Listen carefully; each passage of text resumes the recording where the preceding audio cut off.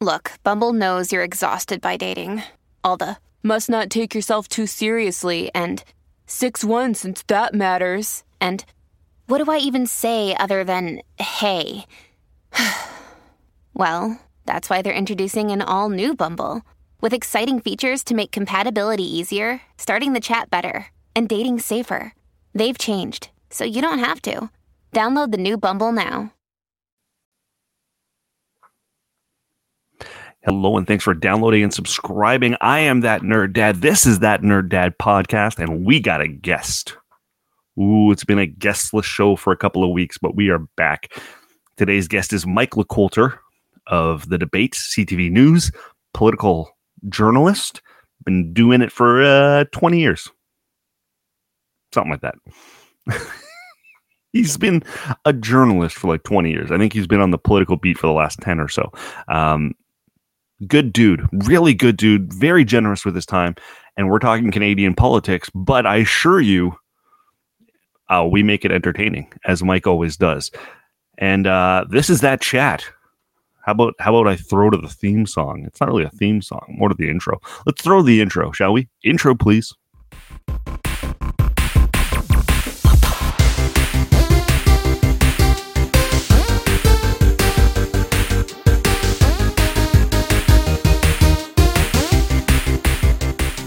Today, my guest is Mike Couteur of CTV News, The Debate. I've got a little image here, The Debate. I've been on his show. I thought it was time I bring him on mine. How you doing, Mike? Hey, I'm great. Thanks for having me. Oh, it's my pleasure. So, you've been a political analyst for 20-something years now? Political reporter for about 10 or going on 12 now. Okay. I came to Ottawa from Montreal as a senior political correspondent for another network that, we can name. Why not? I'm kidding. It was for Global News. I was with Global for over 20 years of my career. They gave me my start. Great times. And then, it was one of those things where in 2011, a job came up on Parliament Hill, and I was working in the local newsroom in Montreal, and they said it was one of those things where you want to join the big team, right? And national news is where it's at. And, I had a sense of politics. Did I love politics? I'll be honest, not really at the time. And it was one of those things where I just sort of dove into it and realized that it is fascinating and it is interesting, and not for one particular reason, but the fact that there are so many behind the scenes stuff that people don't even know about, that you try and sort of explain to people how, laws come to be, but also how the laws affect people. And I think that's the most critical thing that sometimes we overlook. And as storytellers, we have to explain better. And it's never about what the law is. It's about how the law affects the ordinary person. I think there's the messaging there too, is how the law comes to be. Like, we see it when it's nearly done. And I know there's a lot of discussion beforehand. But those, I hate to say the phrase backdoor deals, but the backroom deals are the fascinating part. And the fact that you joined you said 2011? Yeah. That was at the tail end of when politics was kind of normal. They're no longer normal. Right? That's true. Now it's so divisive. It's so you're red or you're blue or whatever. Like, you pick your color and that's it. And your affinity for that color goes beyond common sense. Have you seen that? How have you seen that change firsthand up close?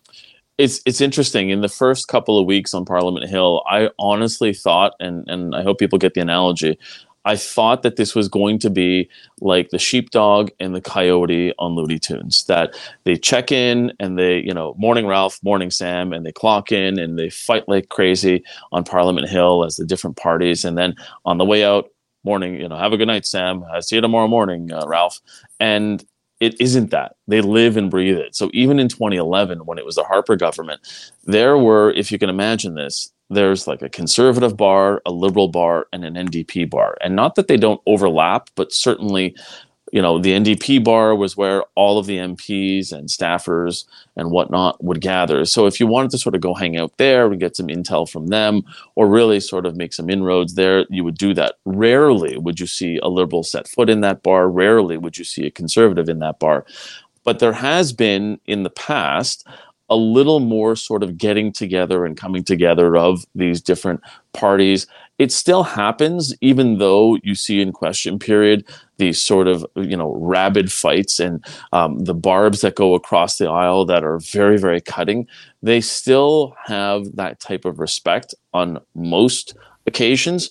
But I think that, our political discourse right now is at a level that I think is incredibly unfortunate, and also so partisan that I think we stop losing sight of the key here, which is essentially that these are laws that are for Canadians. One of the examples I think that was really, really good was during the Aaron O'Toole leadership, when they remarkably, and nobody thought this would have happened, that the Conservatives supported a bill on it was conversion therapy, and how the Liberals introduced this bill to ban conversion therapy. And everybody thought that within the Conservative caucus that there would be a lot of hand-wringing and a lot of discussion as to what they would do with it. And when they came out and unanimously supported it, basically greenlit it through Parliament, that was one of those moments when you say, wow, everybody finally put down their swords and got together and decided that this was for the greater good. It doesn't happen often enough. And I think that, we have to get to a place. I always sort of look at any kind of big debate, any kind of big discussion as a pendulum that always swings, right? So sometimes it swings hard left, sometimes it swings hard right, and eventually it'll sort of settle in the middle. I'm hoping that we will eventually get there, but it's really difficult, when you consider what you see online and what you see how people really sort of entrench themselves in their politics and their policies, and you wonder whether or not we'll ever get to a place where everybody feels like they can actually sort of have those discussions, even in the open. And I say in the open because they still do take place in the back rooms. And it's interesting to talk to members of Parliament who say, oh yeah, I'm good friends with that person on Parliament Hill, who's a Conservative. Famously, Megan Leslie of the NDP and Lisa Raitt of the Conservatives were good friends, and they even would go to different parties on Parliament Hill that were were the formal parties, like it was either the press gallery dinner, which is like our version of the White House Correspondents' Dinner, and there's also something called Politics in the Pen, which sort of salutes writers and that sort of thing. And they would go and do duets. They would actually sing together. So it was interesting, and how two sort of politicians and parties that would be completely opposite still to get together in the off hours and have that mutual respect. Well, we used to be able to do that. And there used to be, it was one of the, rules about polite company. You don't talk about politics. Yeah. That's gone. Now, before you go in someone's house, you know which way they're leaning. So you need to know whether or not you need to fight them as soon as you enter their house. And some of them, if it depends on where you are in North America, they may have a flag out front that tells you exactly who they are and who they voted for, right? And it's interesting. I've had this conversation with friends and even other people in politics, and you sort of wonder what happened, and not in a negative way, but what happened that sort of started us all on this path towards where we are. Let's talk about, maybe a little bit before, U.S. President Donald Trump, but certainly that era ushered in this new sort of, this new world of where it felt a little more divisive, and it felt like you could use the term fake news with reckless abandon, unfortunately. And that, I'll be honest, was personally offensive to me, because I don't think that is something that anybody likes to be called. I mean, I've been in news my entire professional career. I grew up wanting to be somebody who was on TV and somebody who was telling stories. And I say that because I originally wanted to be a sportscaster. Then you realize that's actually not as much fun when you start doing it, because the hockey players say all the same things all the time. So, but get them next time, bud. Get them next time. Yeah, exactly. But we had our backs up against the wall. We really gave it 110%. I mean, if I had a nickel for every time they said that, but no. So what's interesting about it is we have gone into this world of political discourse where people can now feel like they are definitely entrenched, dug in on one side or the other. And there is a section of the population that felt ignored for a long time. And Donald Trump said to them, I see you, I hear you, you are my people, I am your president. And so as much as people may say, well, that's terrible, these people need to go back into into the shadows from which they came. And people probably feel that way. However, those people were always there. And I say those people, not in a, us, them. That section of the population was always there. They got a voice and now they're using it. Well, I think we as a population now need to sit down and say, okay, where do we go from here? Because the conversation has started, it's not going to end. And I think we need to get our heads around the fact that we need to have the conversation. And I remember after President Trump, was defeated and Joe Biden came in, it's not as if anybody who was supporting Donald Trump went away. And I think the same thing to, give us the sort of the Canadian feel of it, when the convoy left Ottawa, and that was sort of a time when people thought, okay, we can sort of relax. It was 3 weeks of horns honking, a lot of frustration on the part of people who live in Ottawa, and a lot of tension. And I remember saying this to on CTV News Channel one time during a live hit, and I said, we now need to figure out where do we go from here. And I say that because the people who came to Ottawa raised issues. They felt strongly about it, and we can't ignore them because we can't, just cast them aside and say they aren't valid.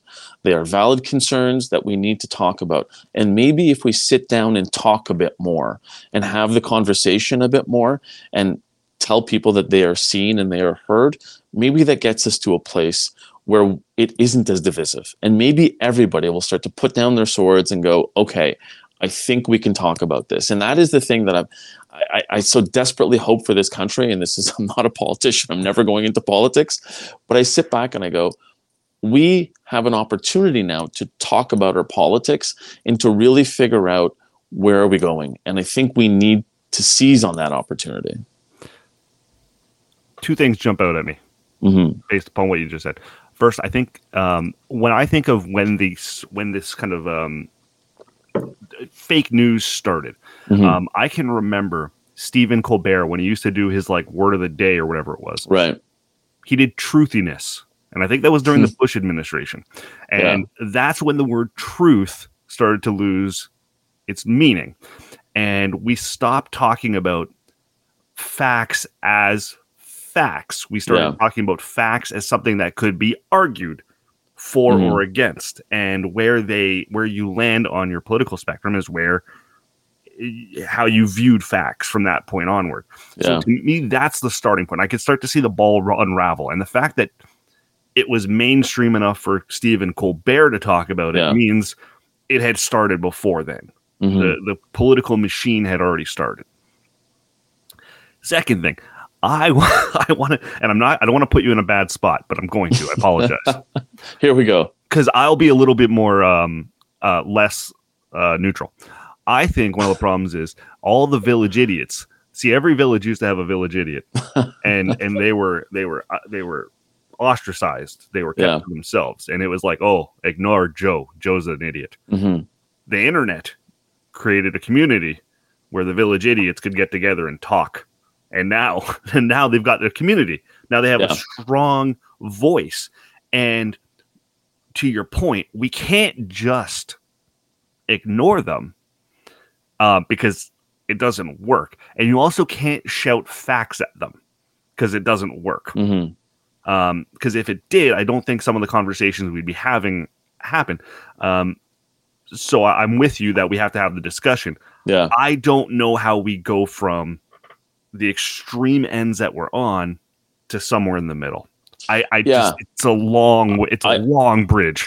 I hear you. And see, I tell this anecdote to people because I think it's actually fascinating and I enjoy it. So it was my first week here at CTV. Believe it or not, I started in the middle of the convoy. I had been hired, moved over from Global. And then in my first week, the first day that I started at CTV on air was the day that Prime Minister Justin Trudeau invoked the Emergencies Act. So it was a quiet day, obviously, a real slow start to my career at CTV. But By the time Friday rolled around and police were in downtown Ottawa and starting to break things up, and there were barricades and police lines, I was told Friday night, look, just before you go home, and it was sometime around 11 o'clock, can you head to the line where police and protesters were facing off, and can you just go and make sure that nothing's happening before we sort of wrap it for the night, even though there was somebody who was sleeping at the office on an overnight shift. And I went out to the line and I went to talk to people.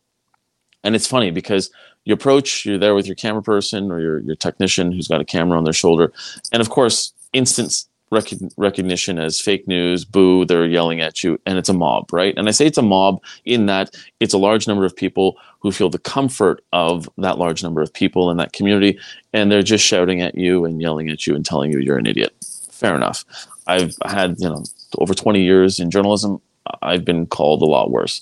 And it's interesting because we were just standing there close enough to police so that we felt safe enough, but also far enough away that we didn't look like we were siding with them. And that's something that you have to consider when you're out there as a journalist. And a couple of guys came by, and one of them that the camera person I was with had filmed earlier in the day, and he sort of struck up a conversation with him. So I struck up a conversation with the other guy.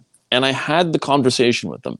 They looked like they were in, those sort of bright, reflective, full winter suits, and it was like freezing cold, -30 in Ottawa, and not like one of those dry colds that you get out on the prairies. This is damp. So I'm just chatting with them, and when you chat with somebody one-on-one in a completely sort of disarming way, you get to know them a little bit. And I just said, "So where are you from? And what are you doing here?" And they said they're going to stay there forever, or for as long as they can. And I started unpacking what he thought and where he thought things were coming from. And he said, "But you're, as a member of the media, you're in bed with Trudeau. Obviously, you just do whatever he tells you." And I said to him, "Why do you think that?" Oh, because I've seen your stuff." And I said, "So do you know who I am?"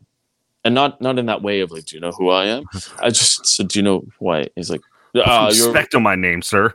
Yeah. But this is the funny thing about it. You can't discount somebody on account of ignorance in the purest form. And ignorance, the definition of it is just not knowing. Right? It's not ignorance and willful, there's willful ignorance, but it's not, I'm not at all saying that this person was stupid. Not at all. I can't blame you if you just don't know. So I said, "Have you seen my work?" "No." "Okay, so how do you know whether or not I tell the truth?" And then he said, "Because you all don't." I said, "Okay." And I wanted to know, I said, what makes you feel that way? At what point did you feel like we stopped telling the truth? And I forget what he said, but and this is what I thought was fascinating. He actually hasn't watched network TV news, or as he would call it, mainstream TV news, in 10 years. And so I started to deconstruct that, and I said, wait a second. If you haven't watched TV news in 10 years, how do you know if I'm still telling the truth or not? Maybe I've changed. And he said, no, of course you haven't. And I said, but then you can't really say that because you don't know. And you haven't seen my work, and I may be one of the only ones that you think does tell the truth. And so without a mob around him or without a group around him, he was unable to shout me down or whatever. But it was still a conversation. And he said that he listens to a podcast where this guy plays clips from different newscasts. And he criticized the mainstream media, which another phrase I don't like, but he criticized the mainstream media, saying, we're selective, we don't tell the whole truth because we don't show the whole truth. So I asked him, well, that podcaster, how do you know that they show the whole truth? And he says, oh, that person wouldn't lie. And then I started to know, I went, okay, so he thinks that we in the media lie, but he's willing to believe this other person. What is this other person doing? What comfort is this other person giving this guy that I'm talking to here that other people in the media couldn't? And I think that there's a deeper conversation to have in that. And it was funny because we went through it and, with logic, I said, look, if you haven't watched TV news in 10 years, then you don't know whether or not we're still telling the truth. And you don't know whether or not that guy's actually showing you the real clips or not, or distorting those clips. So I don't know that you really are getting all the information that you have. And that's sort of when you try to sort of tell people, read as much news as you can, because if you don't believe one and you don't believe the other, well, then there'll be overlap, and that in there is kind of the truth. But I thought it was interesting because I hope that guy took away from that conversation that maybe I'm not such a bad guy. I wasn't judging him, and I was just having a conversation with him and asking him about his life, what brought him here. Tell me why you care so much about this.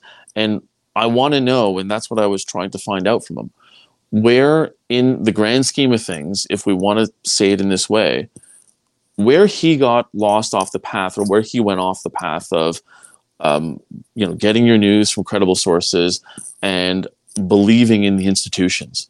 And it's clear he lost faith in the institution of the government of Canada.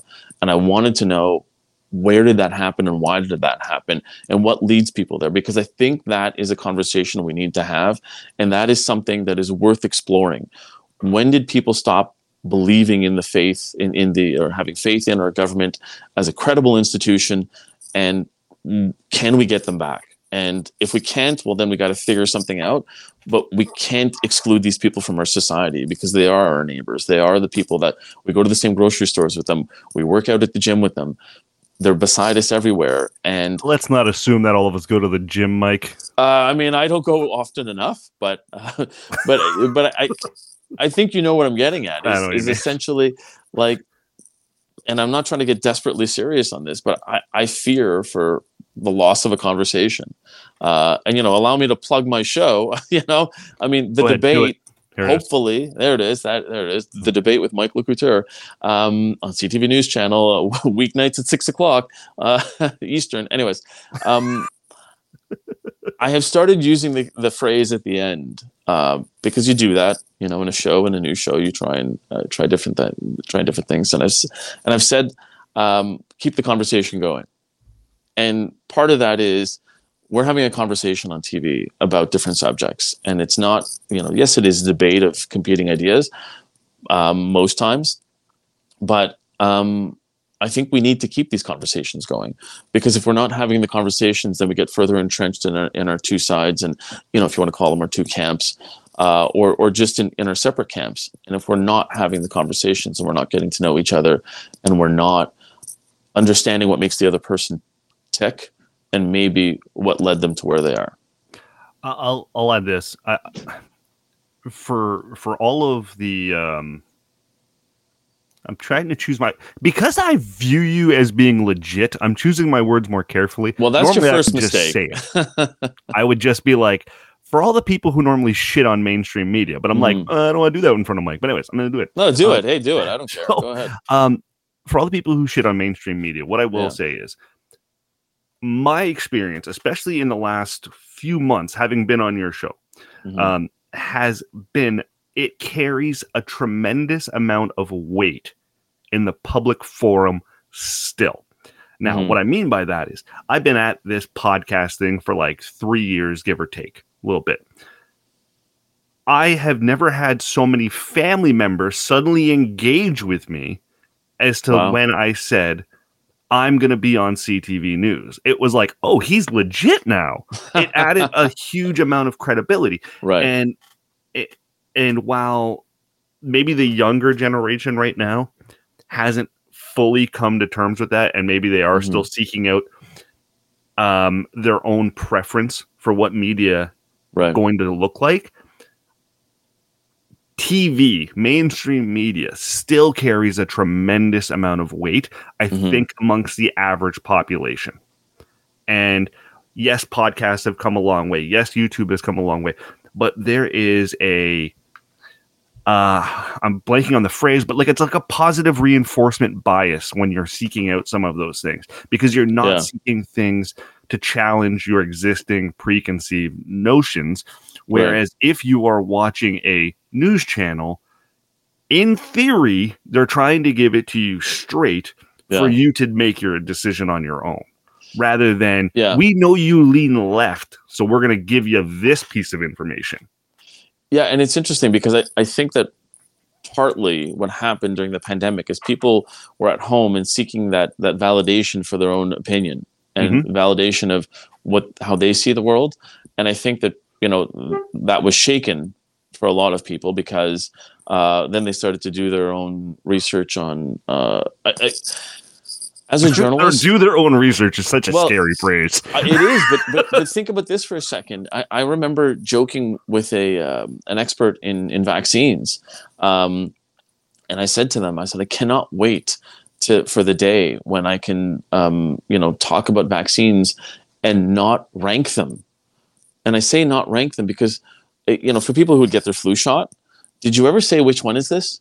Did you ever say, is this Pfizer, AstraZeneca, or Moderna? Never. But and I would almost say the communications around vaccines was great, but it went too far. And I say that because people started to hold out. People started to say, well, I'm not going to get this one because I heard Pfizer's the gold standard. And is this one still good?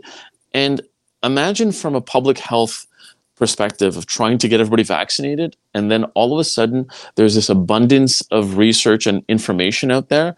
And I understand a lot of people, the establishment of health, the healthcare establishment essentially had never dealt with something like this, where you consider that there was enough information out there. They were trying to give people information in a world where they didn't know what the actual virus was, and trying to properly communicate it to people in a way that we could all understand, digest, and then, by the way, say, oh, in case you forgot from high school, science is the study of something to try to disprove something along the way until you think it's proven. And oh, by the way, that can change. And that's where masking went. Anyways, that's my side thing. But I think what happened with the pandemic was people had this sort of deluge of information, and they didn't know how to handle it either.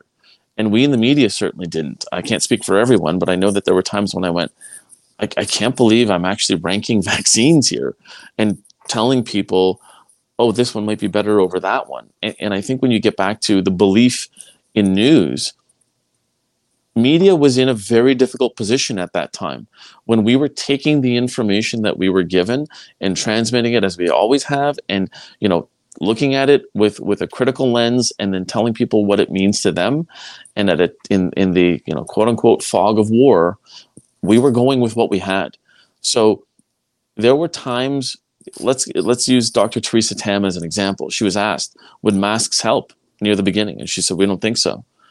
And then all of a sudden, masks did help. And people thought, well, why did you lie to us about that? And nobody asked the question, or nobody understood, because that's science.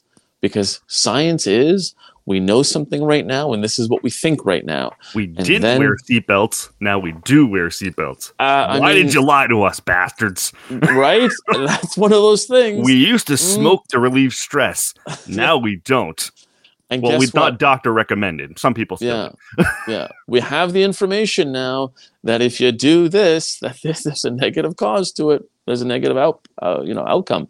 And I think that is, now that people have, because back then, let's say seatbelts, who had access to any of the safety reports to say what seatbelts, actually do and whether or not they're safe for you?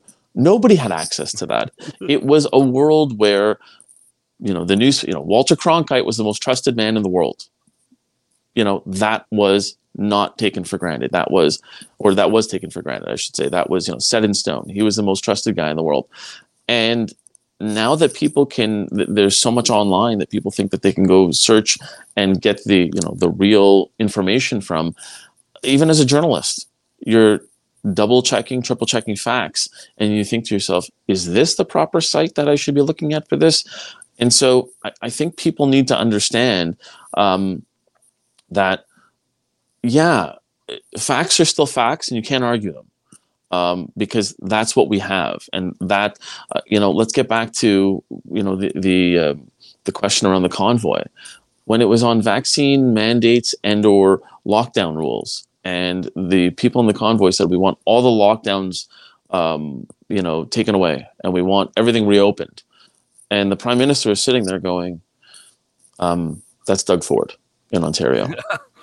And they went, no, this is you. You have to do it. And back to our, how we started this conversation, civics. People didn't understand, and people maybe don't understand how governments work and how they should work. And I think that that's a problem. And to blame everything on the prime minister, you know what? That's a pastime that we all love. Of course we do. It's always going to be the person at the top of government who's to blame. But when you don't realize that whose fault something really is, and you're still railing against them, I think that's a problem. And that education piece of, we'll learn who is actually the person you should be petitioning, lobbying, or protesting against. Protesting is the best thing ever. I mean, I came from Quebec. It's a way of life there. And I say it's the best thing ever. It's your right. You should be able to assemble and peacefully state, what you think is wrong and how you want to change it. It's not right to affect other people's daily lives and to, hold a city hostage. There's a court case going on now, whether or not that actually was the case. So, but I think the education piece of it is what we're still missing. And I'm hoping that schools can sort of lean into that and sort of go, this is how the world actually works. This is how government works, so that people are more educated when they are going and protesting or complaining about something. I asked you for 30 minutes. We're at 30 minutes. Are you okay to go a little bit longer? Or? Let's do it. Sure. Okay. I'm having fun. Because you pivoted for me. I think you did that on purpose, and I appreciate it. Maybe. I don't know. I see what you did. Because when I initially reached out to you, I said, look, I'd love to, I know you're a father of two, covering politics as long as you have. Obviously, I think this needs to be taught in school. Yeah. I don't remember anything from it from my school years. When and how do you think we need to start talking to our kids about, here's how government works. Yeah. And here's how important it is. Because as more and more parents become polarized in their opinions, that's going to be passed down to the next generation. And in order to combat that, we have to introduce new thoughts, new ideas, and better education. It's got to start somewhere. And my fear is that by the time you're 13 years old, you probably already know whether or not you're a red or blue or orange or green house. And it's interesting, right? Because kids are listening to your conversations as parents. And that's the one thing that I would almost say to any parent. Be careful, be mindful. Because if you want your kid to sort of follow your political leanings, then go ahead and sort of fill their minds with whatever you want. Go ahead. But I'm kind of the belief, I say to my kids, like, vote the way you want, vote how you feel, but educate yourself. It's interesting that I forget if it was 19 or 21. We've had so many elections recently, but I'd go out on the campaign and I'd be gone for 40 days. And this is a good time to publicly thank my ex-wife for never complaining about that. She knows my job and would say, yeah, don't worry about it, Mike, you go ahead, do your thing. And we'll check in with you often enough. And, the kids are great too. But I think what was interesting is that, even in 19, maybe even 21, my kids would sort of have a little bit of class time where the teacher would talk about, the federal election is going on, and they'd show different things of different leaders. And inevitably the kids, and it would seem that a number of them, they would think that Jagmeet Singh was incredible, and because he has this energy. And it's interesting to see what kids pick up on, right? And to see what appeals to them without really knowing the policies, because they're not digging into policy. They're just sort of going on feel. And so I think when you ask me the question, when should they learn? I think it has to be in this sort of sweet spot of maybe, I'm going to throw numbers out there, but forgive me, 14 to 16. And I say that because you can't vote just yet.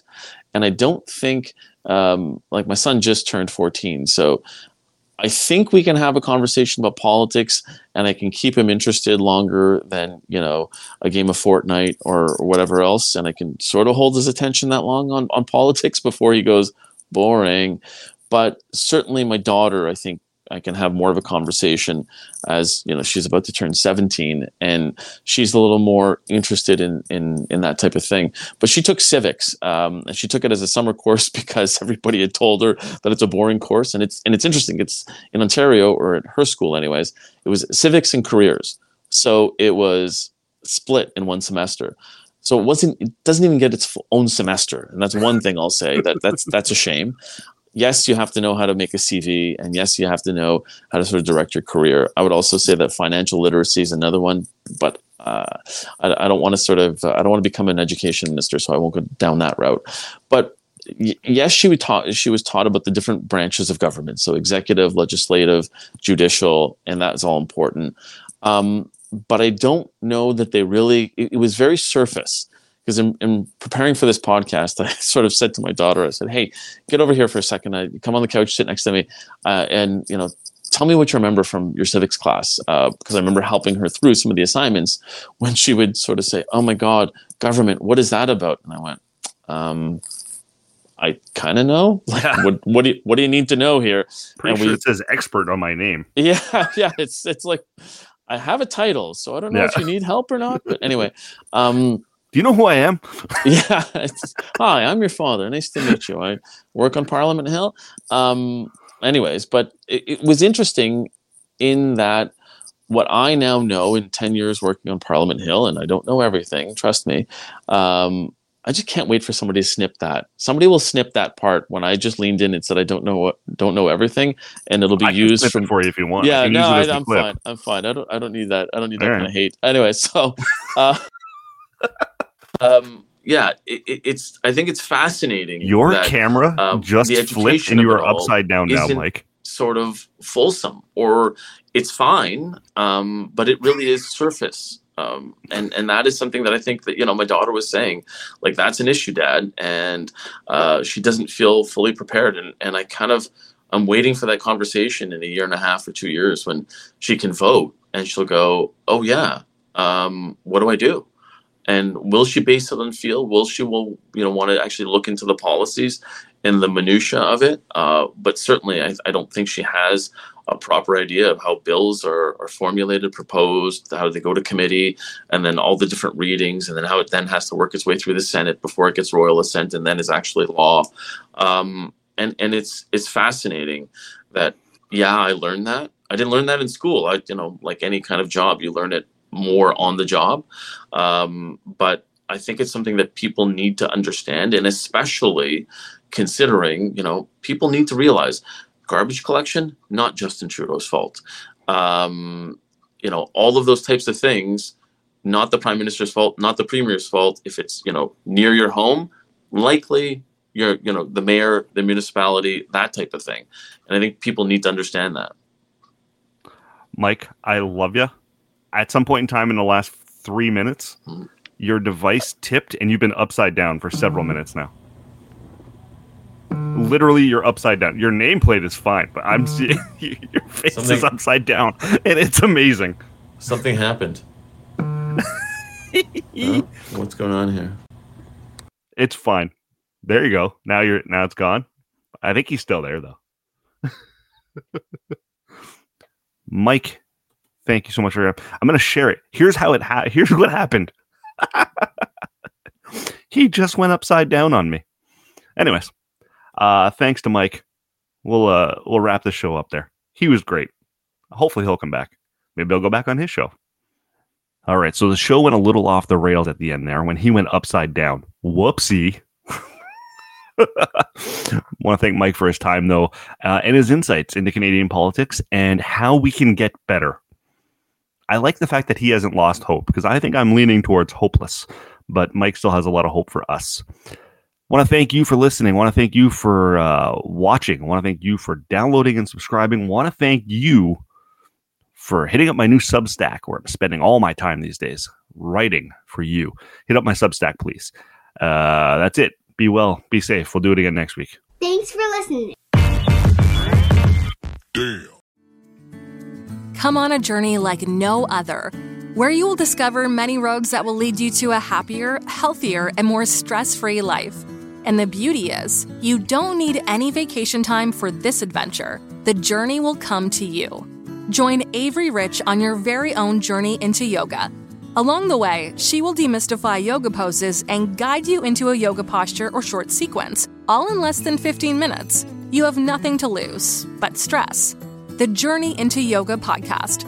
It's not for people who like yoga, it's for people who don't like yoga. Follow or subscribe on Apple Podcasts, Spotify, Amazon Music, or at averyrich.com. Hi, I'm Mercedes Nichol, four-time Winter Olympian and host of Dropping In, a podcast with Mercedes. This is a podcast where I interview a bunch of different people. I get the good, the bad, and the ugly, as well as I share my stories along the way. Now you can drop in at droppingin.com or subscribe on Apple, Spotify, and YouTube. I'll see you soon.